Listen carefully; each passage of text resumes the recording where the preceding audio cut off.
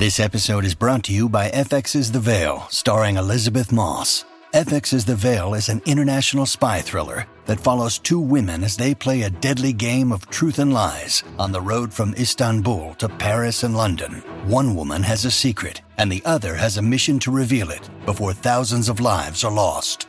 FX's The Veil, now streaming, only on Hulu. When you need mealtime inspiration, it's worth shopping Kroger, where you'll find over 30,000 mouth-watering choices that excite your inner foodie. And no matter what tasty choice you make, you'll enjoy our everyday low prices, plus extra ways to save, like digital coupons worth over $600 each week. You can also save up to $1 off per gallon at the pump with fuel points. More savings and more inspiring flavors make shopping Kroger worth it every time. Kroger, fresh for everyone. Fuel restrictions apply. Welcome to the New Books Network. Hello and welcome. Before we begin, I feel compelled to ask the listeners to take their counters that track the number of times they've encountered the term antimetaboly each day and set them to 0. Although the term antimetaboly might not figure too prominently in today's discussion, today's author calls it, quote, yet another good word, a great word maybe, end quote. So that we're all on the same page, your antimetaboly tracker should now be at 3. Well, make that 4. With that taken care of, hello, my name is Nathan Smith, a host for the New Books Network. Today I'll be speaking with Eldridge Priest, Associate Professor at Simon Fraser University, about his new book, Earworm and Event: Music, Daydreams, and Other Imaginary Refrains, which was published in March of this year, 2022, in the Thought in the Act series of Duke University Press. So, to introduce the book and to steal some good words I wish I had written, in Earworm and Event, Eldridge Priest questions the nature of the imagination in contemporary culture through the phenomenon of the earworm. Those reveries that hijack our attention, the shivers that run down our spines, and the songs that stick in our heads. Through a series of meditations on music, animal mentality, abstraction, and metaphor, Priest uses the earworm and the states of daydreaming, mind-wandering, and illusions that it can produce to outline how music is something that is felt as thought rather than listened to. Priest presents Earworm and Event as a Tate Besh, 2 words bound together with each end meeting in the middle. Where earworm theorizes the entanglement of thought and feeling, event performs it. Throughout, Priest conceptualizes the earworm as an event that offers insight into not only the way human brains process musical experiences, but how abstractions in the imagination play key roles in the composition and expression of our contemporary social environments and more than human milieus. Unconventional and ambitious, Earworm and Event offers new ways to interrogate the convergence of thought, sound, and affect.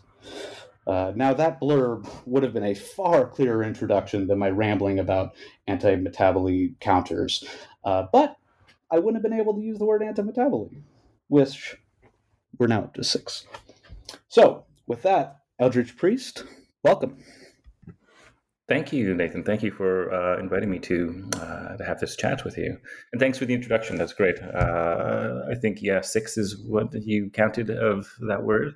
As long as we're including my inevitable mispronunciations, and I think people get it. If people have read the book, I think they'll start to get the gist. Right, of course. So to begin with, I was just wondering if you could say a few words about yourself, your career, what you work on, including your. I believe you're also a composer and improviser. That's right. Yeah. So where to begin? I often like to say that I grew up in the Yukon, actually, because it sounds terribly exotic. I don't know that it actually is, but it's a place that is like the Alaska of Canada. I suppose, right? It's this frontier land. So, I grew up there, but then I moved all over Canada actually for a long time, and I was studying jazz music when I was younger. And the places that I ended up landing to study were in Edmonton, in Nova Scotia, a small town called Antigonish, and eventually in Toronto. Then I went on to study composition with people like Linda Catlin Smith, who's Toronto-based composer, and I did grad studies in composition in Victoria, at the University of Victoria, with a fellow named Christopher Butterfield. But during my studies in Victoria, I started doing other studies in literary theory, for example, and I was taking courses on Derrida. And as I was finishing my master's degree, I started to think that I wanted to pursue a PhD, but not in music. And strangely, for me, I was married at the time. I was going to go to Ottawa with my then wife and start a new degree in cultural theory. And so the marriage fell apart, but the program for my studies was still in place, and I found myself doing my doctoral work in Ottawa, the capital of Canada, for those people who don't know what Ottawa is. So as I was there, I wrote my dissertation, which became my first book, Boring Formless Nonsense, which was, I think, subtitled The Experimental Music and the Aesthetics of Failure. Yeah. It's, I guess that came out, it's been 10 years now. Yeah, I think it was 2013, correct? That's right. Wow. Just about 10 years. So in that book, that was me still dealing with my past as a composer of experimental music and as an improviser. I suppose the idea of failure had been swirling around me, let's say career-wise, but also in the kind of aesthetic approach that myself and my peers were taking. Most of the people I write about in the book are peers, people that I know. Some people that are actually very successful, and some are not so successful. But the whole idea of failure in that work, it was, I suppose, a kind of conceit of trying to understand how there is a type of musical practice that one could understand as engaging with expectations that would never be fulfilled. So I was trying in that book to not play so much with the idea of failure as success, although the book does abound with paradoxes of all sorts, and I think does this one as well. Yes, yeah, in different ways, I suppose. So I mean, with that book, I like that book. It was the form of Boring Formless Nonsense took the shape of let's say a progressive arc from boredom, which was a very scholarly, typically scholarly approach to understanding kind of the cultural history of boredom and contemporary music. Then the work on nonsense, the work on formlessness takes I suppose a more fragmented view, and eventually the text starts to resemble the work that it's describing. So it's full of footnotes and footnotes within footnotes. And then lastly, the nonsense chapter kind of goes off the rails, and it becomes extremely metafictional in some way. So I'm writing about events that don't really happen, about composers that don't exist, pieces that don't exist, all to demonstrate a certain kind of logic that music gets away with in a certain sense. So that's not the book we're talking about today, but I guess I'm talking about it to set up a trajectory of where I'm going now with the work that I do. I suppose parallel to all of this, I could mention that I've been working with some colleagues, David Giacchetto, Mark Carew, Rebecca Sheldon, and Ted Hebert, and we've been working together as the Occulture, what I like to refer to as a theory band that was originally based in Toronto, but now with the members of Ted Hebert and Rebecca Sheldon, they're in Bloomington, Illinois, and Seattle, Washington as well. But this group was a group that put on a number of conferences called Tuning Speculation that ran from 2013 to 2019, and it was always held in Toronto, apart from one iteration in Bloomington. And at these conferences, we would present works that were very playful and performative in their nature. And the aim of that conference was to produce experimental forms of knowledge making and knowledge dissemination. Although the dissemination was perhaps not so experimental insofar as we were still giving papers at conferences, but these papers were intentionally speculative, comedic, let's say, as well. So with that group, I ended up writing a book called Ludic Dreaming. I think that came out in 2017. That was a book that took a lot of the writings that we had been, let's say, quote unquote, performing at Tuning Speculation, and put them into a book format that played around with the logic of dreams to try to interrogate the way you might think about sound in what we called contemporary techno-capitalism, or technoculture, I believe is the word we used. So that brings us up to, I guess, more or less where I am now. I'm, as you said in the introduction, I'm associate professor at Simon Fraser University. I work in the School for the Contemporary Arts, which is quite lovely because this school is an interdisciplinary school. I teach a lot of the grad courses in theory. I teach a little bit of music composition as well. But otherwise, the nature of this, I guess, department where I am is so flexible that I can get away with doing the kind of work that I do that turns into things like Earworm and Event and other writings that I've done as well, which we can chat about if the occasion arises. Sure. No, that sounds fantastic. It's fascinating how many of it seems that many of the types of things that you've been thinking about for this long stretch of time are being articulated in these different forums. And I guess that kind of does get me a little bit to my first question, which you may have just answered, which was how did you get into this project? Because you intimate that it's been brewing for a decade or so. So are these is that trajectory you just unfolded for us something of the gestation period for this book? Yeah, absolutely. So when I finished the first book, like I said, it came out in 2013. There were discussions in the book about distraction. I was writing a little bit about Suzanne Langer's work, and I had started a couple of new projects that ended up becoming a chapter in this book about, particularly the chapter about earworms that was probably just after the initial Boring Formless Nonsense, or after Boring Formless Nonsense came out.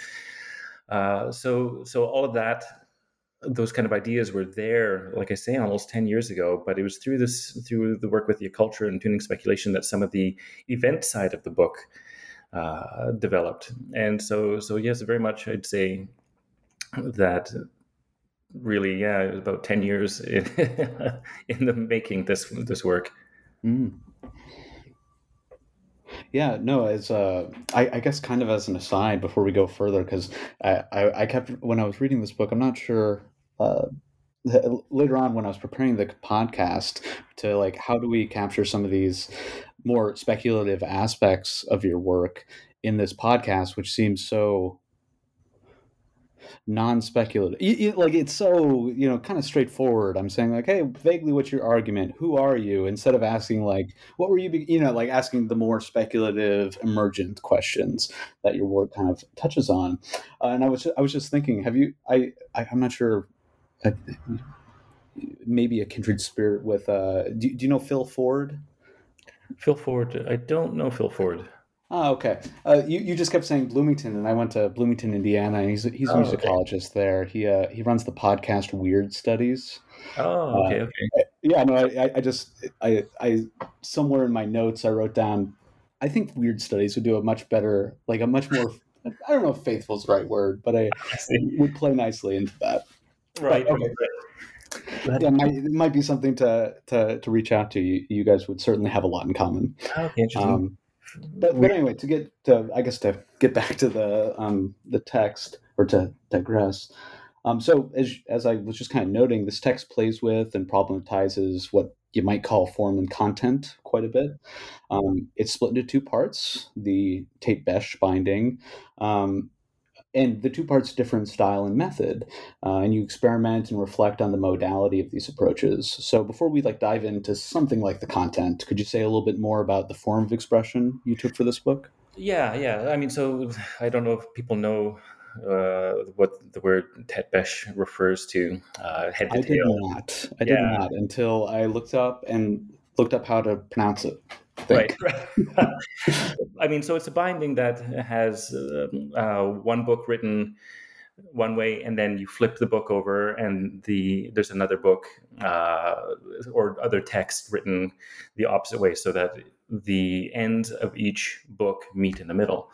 And I mean, this is I used the word conceit already before, but it really is a formal conceit that I very consciously employed, because while I was writing the book, as I said, as we just discussed, it took about 10 years. There was a number of voices at work in the composition of the text.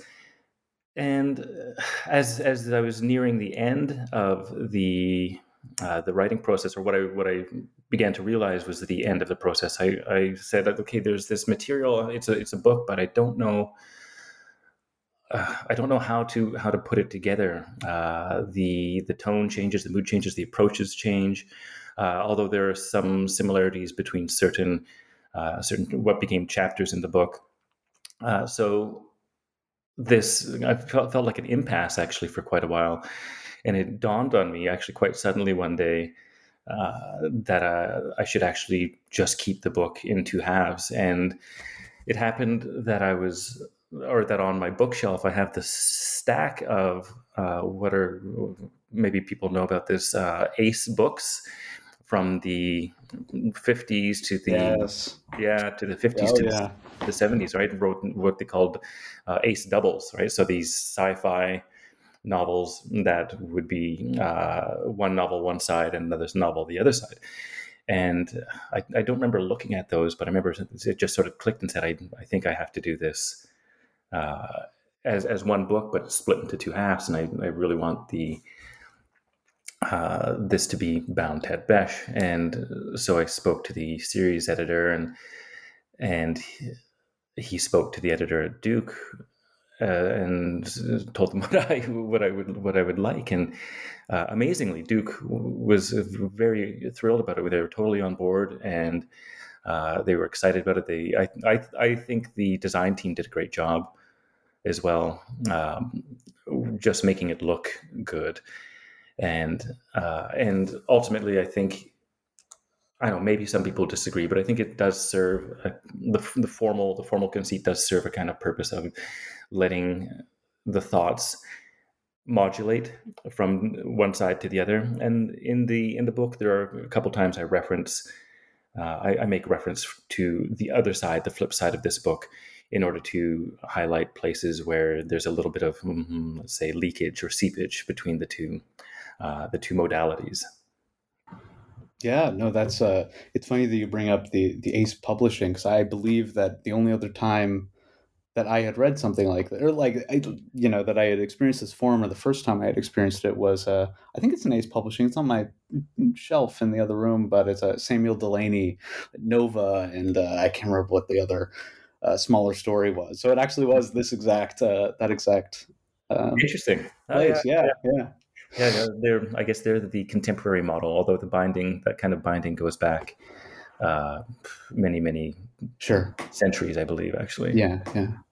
Yeah. When I looked it up, I got a lot. I learned a lot about the history of stamps, trying to figure out how to pronounce the word. Yeah, it was how stamps were laid in books upside down. Yeah, so cool. No, yeah, it's an interesting aspect of the work, because in some sense the earworm bit is a little bit more amenable to what we're doing here. Something like, expository prose, has more typical discursive trappings, although it also has its more event-esque wanderings. And the event side, similarly, I guess a little bit more on the dreamy, the speculative side. But there are the moments, like I think it's in the first chapter. So you have like little colloquia, or I can't remember the exact word you use, where you're like, yeah, we're just like, hey, let's talk about Suzanne Langer, and have a little bit more expository stuff so that you can continue the more dreamy play. Yes, that's right. That's right. So yeah, no, but yeah, it's certainly a fun read. But beyond just the form, and we might have a little bit more time to talk about that when we get to the event side. But so to start a little bit with the content of Earworm. The first chapter focuses primarily on the work of mid-20th century philosopher Suzanne Langer. And you put it in, the trajectory of her dissertation advisor, Whitehead, and William James, Deleuze, and then Masumi as being kind of another modern inheritor of that lineage. Can you unpack, for our anti-metabolic listeners, the notions of her philosophy that interest you, such as the term semblance and forms of feeling, and what special role music plays in her aesthetics? Right. Okay. Sure. I mean, Langer's an interesting. I think she's an interesting thinker. I actually worked on her, or worked with her work back in the early 2000s. I was fascinated with her concept of virtuality. It was different than the kind of virtual that I was looking at with Deleuze's work. And it was also something that predated it, right? And it was this American philosopher, so not French. It was very surprising. Then I kind of fell out of interest, or her work fell out of interest for what I was doing. And then it was as I was finishing my doctoral work, I was in Ithaca at Cornell, and I was a visiting scholar there, and Masumi, actually, Brian Masumi, happened to be a resident for the semester, and I sat in on his class, and he was working on his book Semblance and Event, and I was like, oh, right, Suzanne Langer. I haven't thought about her for a while, because Suzanne Langer features in that work of his. She features in that work quite a bit. So it kind of rekindled my interest. And again, it was still at first it was this idea of virtuality that I came back to, the concept of semblance, which is her way of describing what is essentially a perceptual illusion, right? So semblance for her is crucial to the way in which we perceive art, specifically art. And for her artworks, perhaps a little bit of a conservative form, she follows the traditional distinction of the arts into literature, dance, theater, music, etc. But for her, she suggests or argues that every art form produces a specific kind of illusion, a specific kind of semblance, isn't it? And she uses the word semblance to allude to, I think it was Schiller who brought up the concept of shine. Yeah, I believe that's right. Yeah, Schilling. I always forget which one it is. Although she does credit Jung at one point for the term semblance, like in her later work in her Mind trilogy, which is kind of strange. Anyways, so this idea of semblance was fascinating to me because it was a kind of virtuality that we experience as not as something that is a delusion, but as something that is completely affirming, let's say, in its unreality. We're never fooled by the illusion, except maybe in some cases. But for her, essentially, this is how we perceive art. We perceive art as this illusion, which I then took up as a way of saying, well, it's actually an abstraction, where we're perceiving an abstraction directly. And I developed a way in that chapter specifically of trying to think about semblance and its connection to affect. I think the subtitle of that chapter is The Semblance of Affect. Um, so so for me, I'm still interested in music. I still write about music and perform music and write music.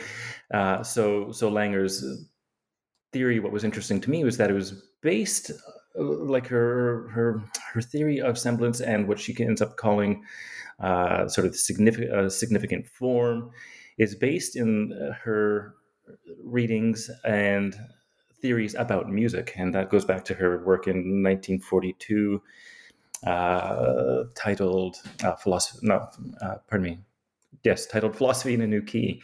She has this wonderful chapter in there about the significance of music, and it was through that chapter that she then developed her follow-up book, Feeling Informed, to develop her theory of art, her general theory of art based on her insights about music. Right. So to me, I found that utterly fascinating, and the fact that for her, all the arts, the semblances that they produce, the illusions that they produce, are illusions of what she talks about as the illusions of the form of the inner life. So for me, this was a connection to the kind of Deleuze studies that I was doing on affect theory. And Langer had this idea about the arts producing symbols of what she called the inner life, or of organic processes.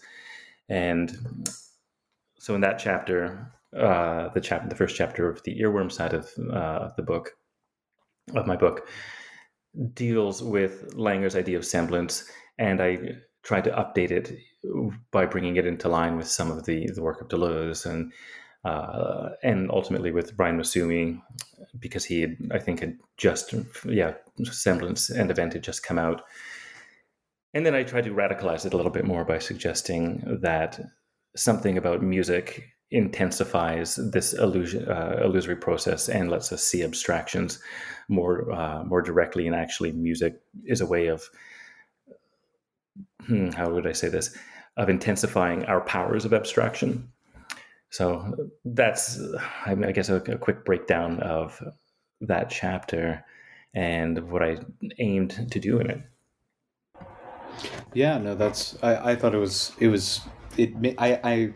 I had inherited some old books from an older professor, and I'm looking over and I'm like, oh, there's Suzanne Langer, and like he'd give me a couple of these texts. I have not personally dug into them as well, but like what you're saying really resonates. I think that it provides like a nice, your kind of like modernization of it fits really nicely with it. You know, I'm reminded of the bits in Deleuze where he talks about. Or I guess it's a tension that I never quite know how to read between whether sound has some special sound/music has some kind of special purchase on revealing the virtual or intensity or something like that, or whether that kind of like redupe or reaffirms kind of like as he says in Difference of Repetition, like thinking the transcendental from the empirical. Like our empirical notion of sound. How could that possibly transcend or not transcend, but like be the basis of our transcendental understanding of it? And it seems to be a similar type of thing as you were kind of outlining with Langer, where she's seeing music, at least in its ability to cull these abstractions or to produce it, to have some sense of have a particular relation to the dynamic organic processes. Yeah, I do think that she recognized that music was exemplary in that respect. She was a musician, a cellist as well, and although I think her tastes were fairly conservative, I draw that conclusion based on just her sources and her references, and the fact that even though she was writing in the 50s and 60s about art, she was not writing about the avant-garde. Yeah, right. Which is I think what I tried to update, and sure. Probably what I do with her work she wouldn't like. But I mean, that's what happens when words are printed on pages. They become material of a kind. Yeah, we can't help but produce our own little monstrosities, as I surely am of your work as well. But okay, yeah, that's great. So let's take a dive into chapter 2, which kind of transitions a little bit more into the culture studies critical approach, and looks specifically at earworms and the relation to contemporary capitalism. So what roles do distraction and other states of these so-called useless thoughts or modes of thought play in our contemporary world, and how do earworms fit into that class of types of thought? Right. Well, that chapter was one that's it seems to be a favorite of some people. It does a certain kind of scholarship that I really like, although it does have its moments of flaring up into the gestural figurative at some point as well. But in that chapter, I'm really looking at trying to understand the earworm not just as like a cognitive deficit, which is, no, not deficit, a cognitive excrescence, maybe I could say, an anomaly, which is kind of how it's been treated in some of the literature, the scientific literature. It's a byproduct of thinking. It's something strange. It's excessive. Hence, it's maybe uselessness, right? But I try to look at it as more of a technical affair, and the way I do that is I kind of wind through Bernard Stiegler's idea of technics, that our thinking is something that is co-evolves with the mediations that we produce, and that then ultimately produce a kind of thought. And so I guess I take this approach where I look at the technogenesis of earworms to understand that actually we can see how they arise not just by virtue of some kind of cognitive tic, if you want to put it that way, or psychological error, but they arise because we are coupled with machines that repeat or techniques for repetition. And one way we can look at that is the CD players, iPod players, radio. The recorded form of music is such that it is highly repetitive. But then I also make this point of saying, like, well, there's technologies of repetition, but we might understand music itself. Music, putting in scare quotes for now, music itself being a kind of technology that utilizes repetition. And I draw a little bit on Langer to suggest that that what music does is it draws out abstractions, and these abstractions are ones where we perceive repetition as a kind of living form, and so I suggest that music is a type of lived abstraction that is actually intensified by our media. So the repetition that is already in musical forms, and even the idea of a note is a type of repetition of a difference between the oscillating air pressure and the waves that are emitted is a kind of repetition. So right down to the very materiality of sound, there's a repetition that music sort of captures, crystallizes. Then media, I suggest, take up that same type of, or take up that abstraction, and then can say, like, it speciates it, puts it into the types of listening conditions where we listen. And I suggest listening to it in the background is one of the most let's say effective ways by which that musical abstraction gets intensified through media when we actually listen. I think I used the word listening away from it at some point. So this is the idea of how I think distraction works in the development of our understanding of earworms. And ultimately, I then take the idea of the earworm and its relationship to cognition as one that can be related to contemporary notions of cognitive capitalism, where the fact that we have a brain that is always working, that is, as neuroscientists are saying now, is never fully at rest, because even at rest, the mind is still wandering and daydreaming, right? And I get into that in this chapter, but also later in the book. But ultimately, I guess I'm after some idea of understanding how earworms get entangled in the practices of cognitive capitalism, where there's a type of harvesting of our capacity to remember. For example, we don't voluntarily remember. We can't help but remember, and the earworms, through the way that music extracts this kind of power of repetition to contract time into these kind of events. We can see how, and I think the specific example I give is about something called Earworm, the musical brain trainer. It was originally developed by Berlitz, and it was a way of using musical phrases to try to learn language. And their idea being that let's hijack or conscript this power of music to abstract and to produce repetition to get someone to learn a language. But a way in which I ended up suggesting this is a kind of useless thinking that gets tries to be made utile, let's say. Yes. Is kind of doesn't work, because it also is. I suggest that the earworms are also unruly, right? You can't really control when they happen. This is the big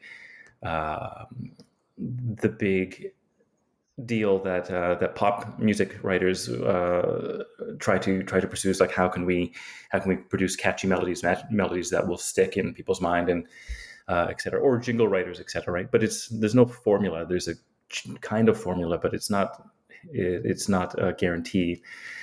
There are all these other conditions, I think, that are required for an earworm to happen.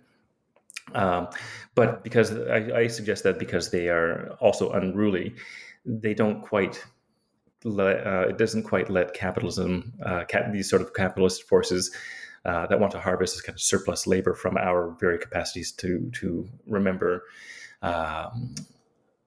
It ultimately doesn't satisfy these things, I guess, right? Because it keeps going longer than you want it to go, which is often our experience of earworms. And ultimately, I think I make the argument that we can think of earworms as perhaps what is the fate of useless thinking. And I draw on Baudrillard, actually. And late Baudrillard writes about thinking being relieved from its need to be meaningful, to make sense, as perhaps what is the most kind of radical form of thought. And actually, an essay that he wrote called Radical Thought, he suggests that the aim of thinking is not to make things more sensible, but to make the world more unintelligible, and ultimately to make thinking a kind of poetic activity. And so I get into this weird place at the end where I kind of say, well, in some sense, it seems like the earworm is this kind of form of radical thought. But is this what radical thought looks like? Is this poetry? Yeah, no, that's. I'm gonna have to go back and read that ending, because I kind of forgot that gets twisted at the end. If this is a radical thought, does it end up being something like poetry? Yeah, no, I'll have to go back and muse on that. Just in hearing you talk about this, you clarified the one thing that, as I was reading, I think you stage it well. And I guess that leads it to this open question of, like, is radical thought poetry? Where I was the earworm at once seems to be of a piece with other types of non-functional thought, or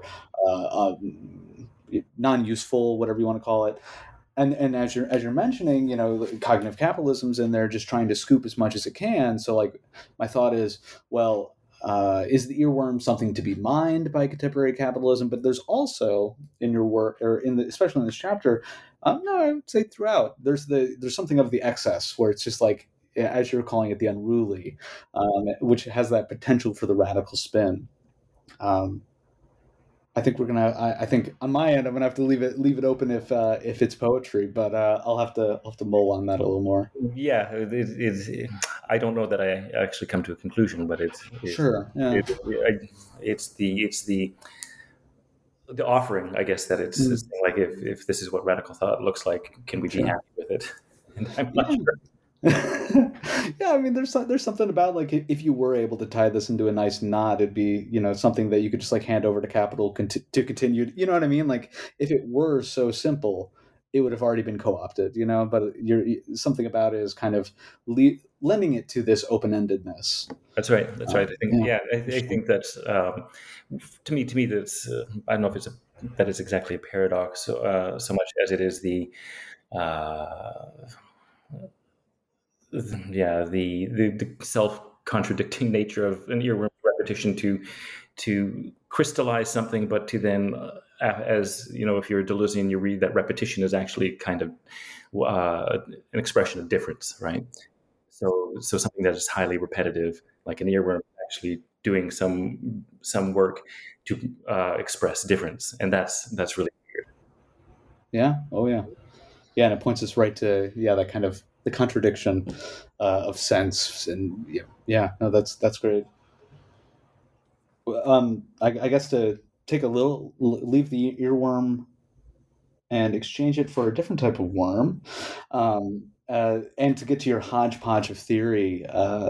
What do you want to tell us about Upstream Color, which is a fantastically wacky film? Oh yeah, that was a strange piece of cinema that I think that actually came out in 2013, if I remember correctly. Right with your first book. Yeah, and I started writing something about that film shortly after it came out, and eventually it became this chapter. Upstream Color is this strange film by Shane Carruth about what happens when I always trying to find it difficult to describe that film, but it follows the life cycle of a parasite, a worm that is used by someone who just goes in the credits by the name Thief to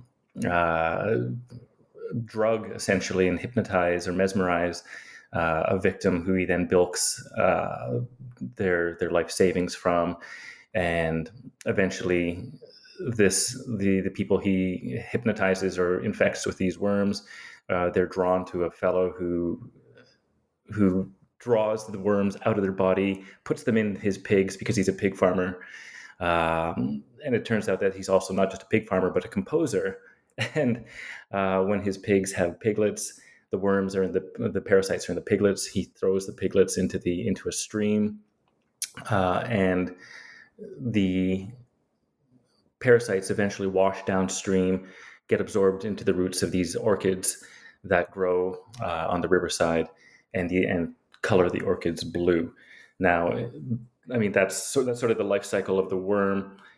And in the orchids is the worm that Thief in harvests. The orchids is the worm, correct. And then or he buys the worm from the people who harvest it from the orchid, right? That's right. That's correct. Yeah. So we learned that at the end that the orchids were purchased by this guy, the Thief, and but there's much more that happens between two people who meet each other, and they kind of learn that they were both infected in the same way, and they've developed a strange kind of connection to these pigs that host their former worm.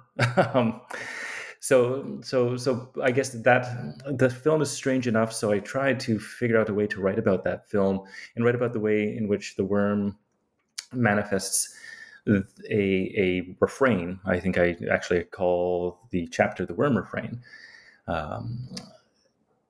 And the way we understand it, I understand a refrain is from Deleuze and Guattari's idea of it's a kind of a rhythm that is not necessarily metrical, but it is a kind of periodicity that connects other types of disparate phenomena together.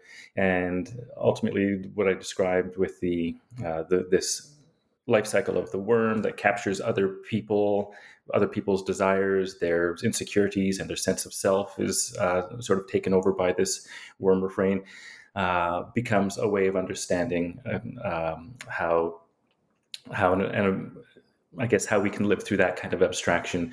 And ultimately, I talk about the ways in which the characters in the film experience a loss of themselves, and the nature of habit is how they have to try to regenerate their sense of self. And I talk a little bit about Deleuze's ideas of habit being a kind of larval self. I think that's near the end of the chapter.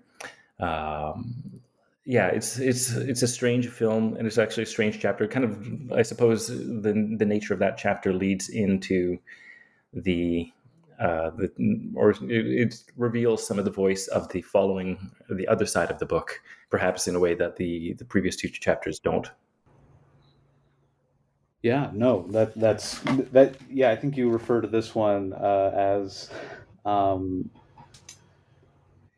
combined with what you might call a hodgepodge of theory, which kind of it marks a step away from a little bit more of the discursive. I'm going to, here are the thinkers I'm engaging with. Here are some of their thoughts. Here are my tweaks. Here are my radicalizations, and this there's less of a like an intentional, like less of a trying to create a holistic argument, but just kind of like thinking through this film, as you're saying, and trying to make sense of the form of this chapter is a constellation, I suppose. You can use that kind of Benjaminian idea, although I wasn't thinking explicitly about that. But it is really a constellation of thoughts that in some sense, augur the flip side of the book.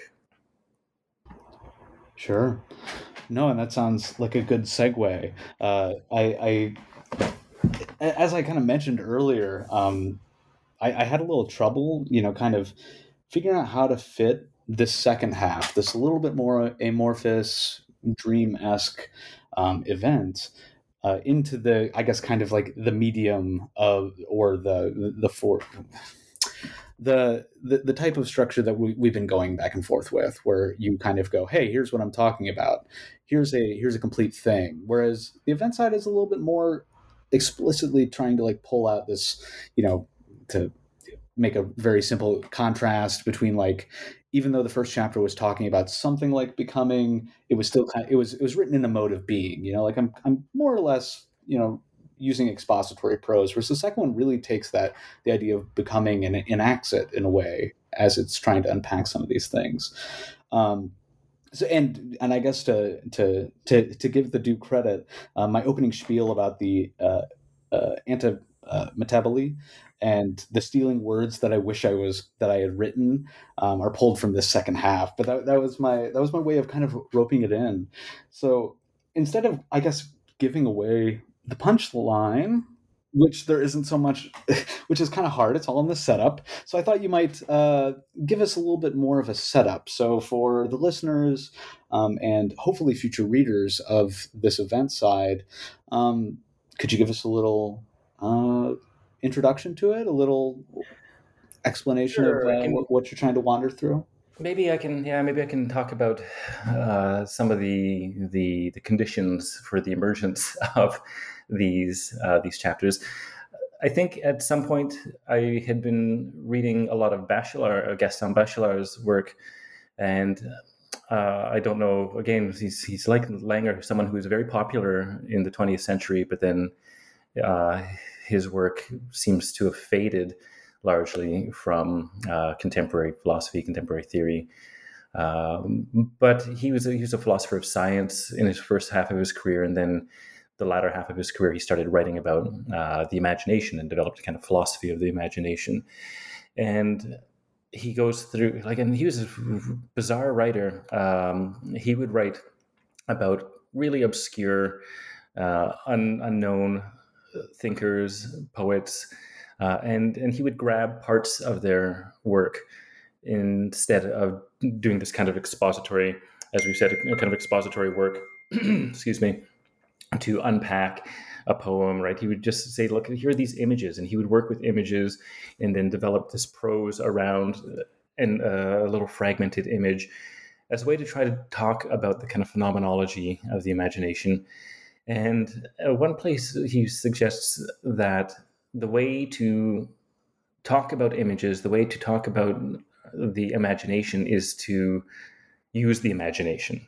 All right, essentially that's what he said. He puts it in a different way, but essentially he says like to dream about, to talk about a dream, you have to dream and essentially do the kind of dream, right? So this is the kind of work that I set out to do with these chapters, and these chapters were written over a couple of years actually, and workshopped at this tuning speculation conference that I mentioned that I put on with the members of the Occulture, and I presented them in other places. So they always had a certain. Sorry, I don't know if you can hear that. Someone's texting me. It's interrupting. They're just little earworms. They're just okay. little background. It's quite all right. Contemporary capitalism. We can twist that in at the end, I'm sure. Right. Okay. So where was I?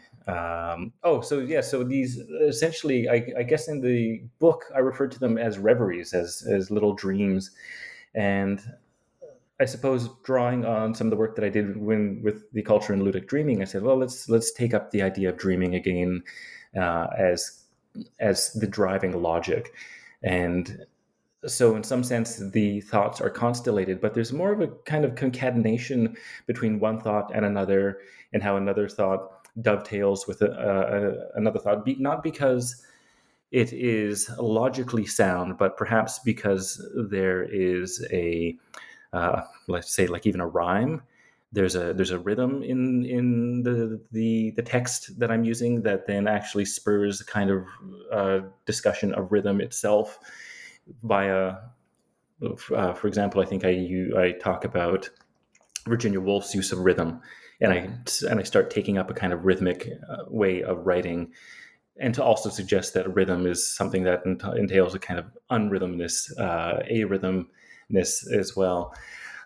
So I wouldn't call it poetry, but I'd say that there is a poetic sensibility that drives this, right? If we want to say that part of what drives poetry is rhythm, is pace, is tone. There's wordplay as well, and I think for me, it's I suppose I try to, with those thoughts about earworms, about animal mentality that we mentioned. I also talk about listening to melodies backwards in time, which is another idea that Bachelard had.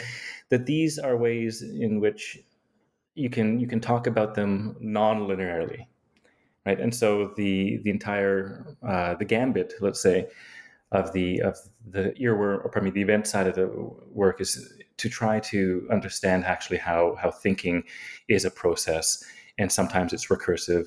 And so this is where I suppose I take up the earworms, the logic of the earworm as this recursive repeating thing that kind of modulates fragments, stops, starts, goes away, comes back a little bit differently. Maybe it's in a different key than the actual key you would hear it in as on the recording.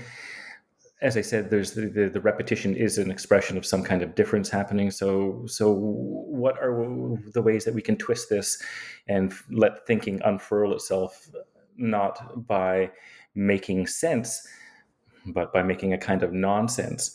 And if you're a Deleuzian, this idea of nonsense is not a nothingness. It's often an abundance of sense, an overabundance of sense.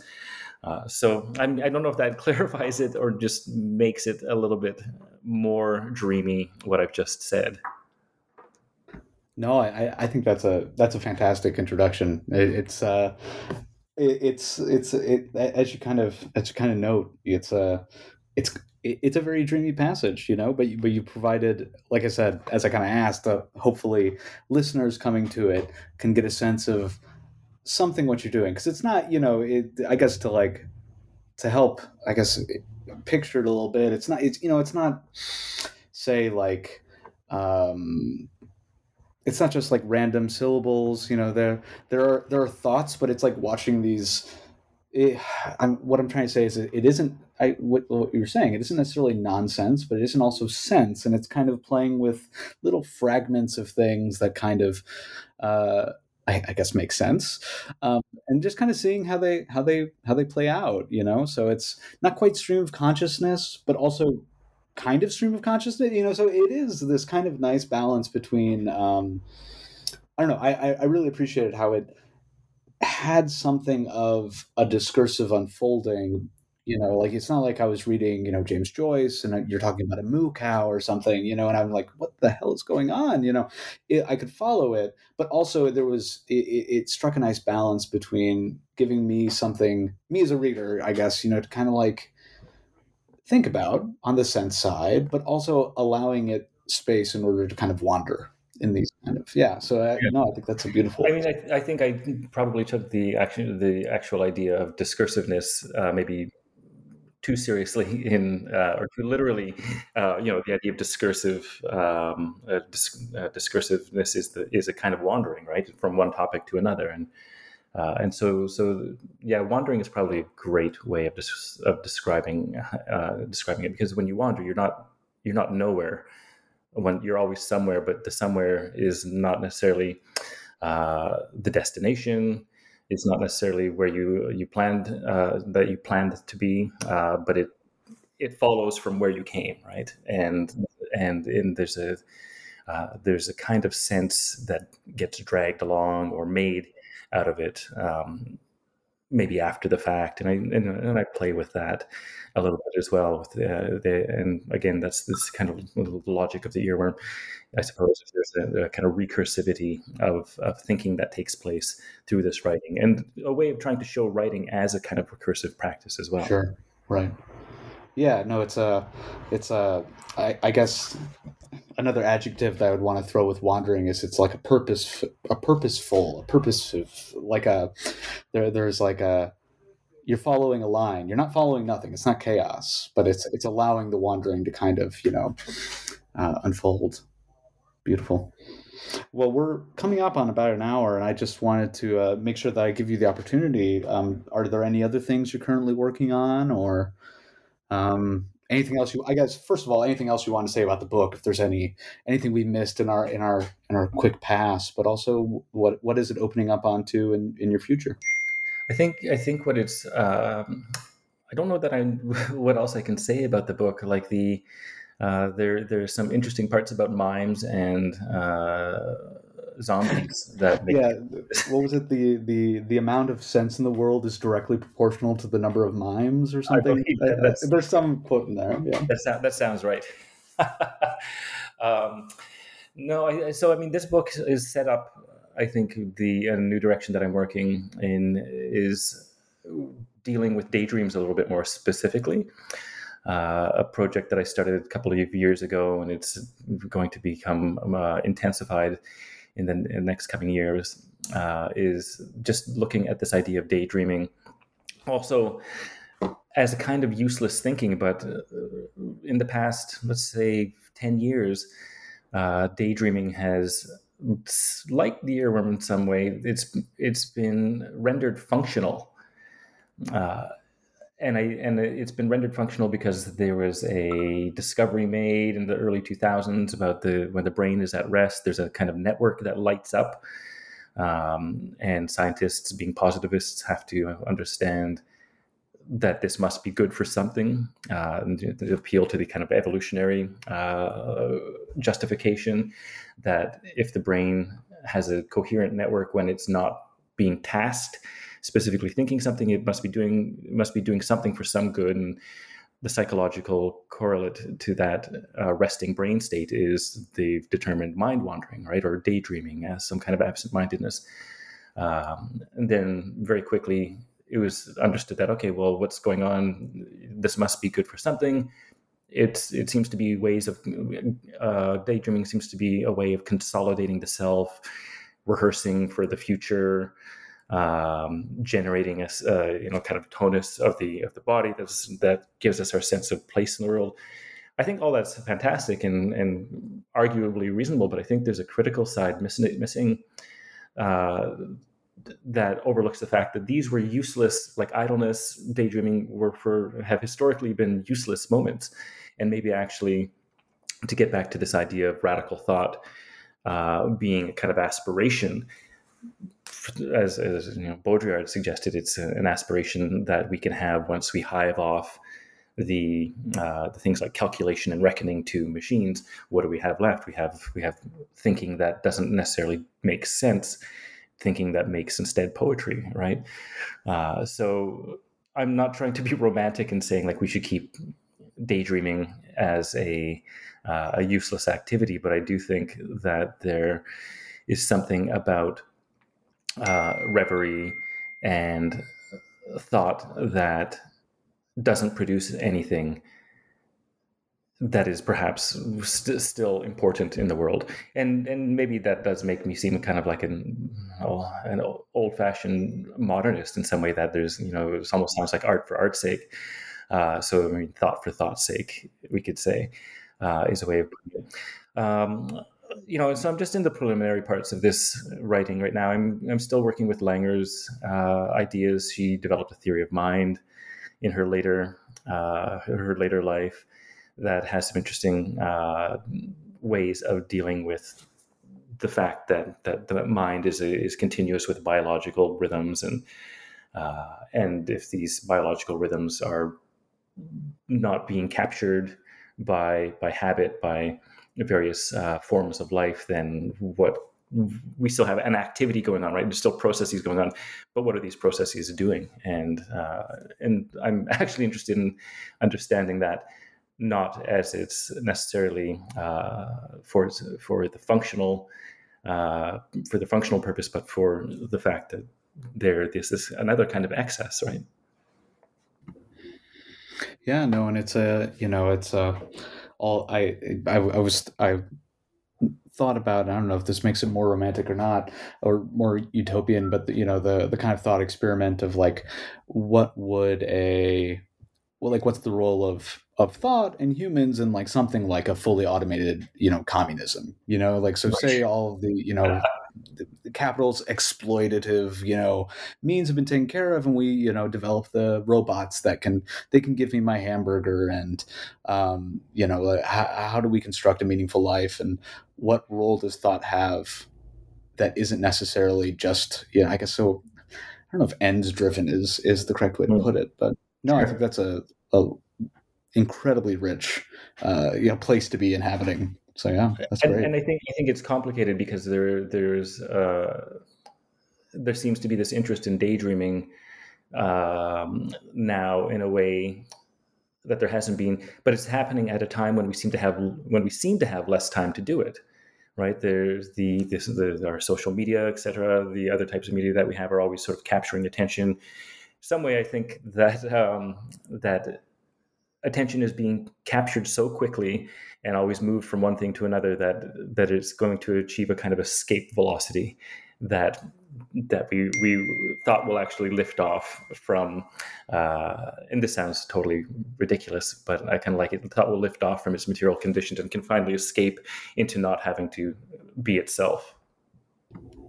Yeah, no, that just to tie in, I guess, one other author we didn't really mention here today, but he's wacky, and I like him, and you mentioned him a little bit. It reminds, just hearing you talk about that, and I guess my own comment as well, the Willem Flusser's what is it, the Into the World of the Technical Image, or I'm blanking on the exact title, but it's like a speculative, like, writing in the future about how we'll just be hooked up to apparatuses constantly producing information, and it's a very fun and wacky book. Right. Yeah, the idea of it lifting from its material conditions is I think it resonates nicely with that. Yeah. Right. Great. Cool. Well, okay. I mean, that's all I have here. That's just fantastic. Yeah, I just want to thank you so much. It was a lovely book. It was fantastic talking to you. And yeah, we hope to have you when your daydreams enter a book form once again, or I guess maybe whatever form it takes. I'm sure we'd be happy to have you back on the show. Great. Thank you so much. And again, thanks for inviting me to have this chat. And thank you for reading the book, actually, as well. Yeah, no, it was great. It's my pleasure.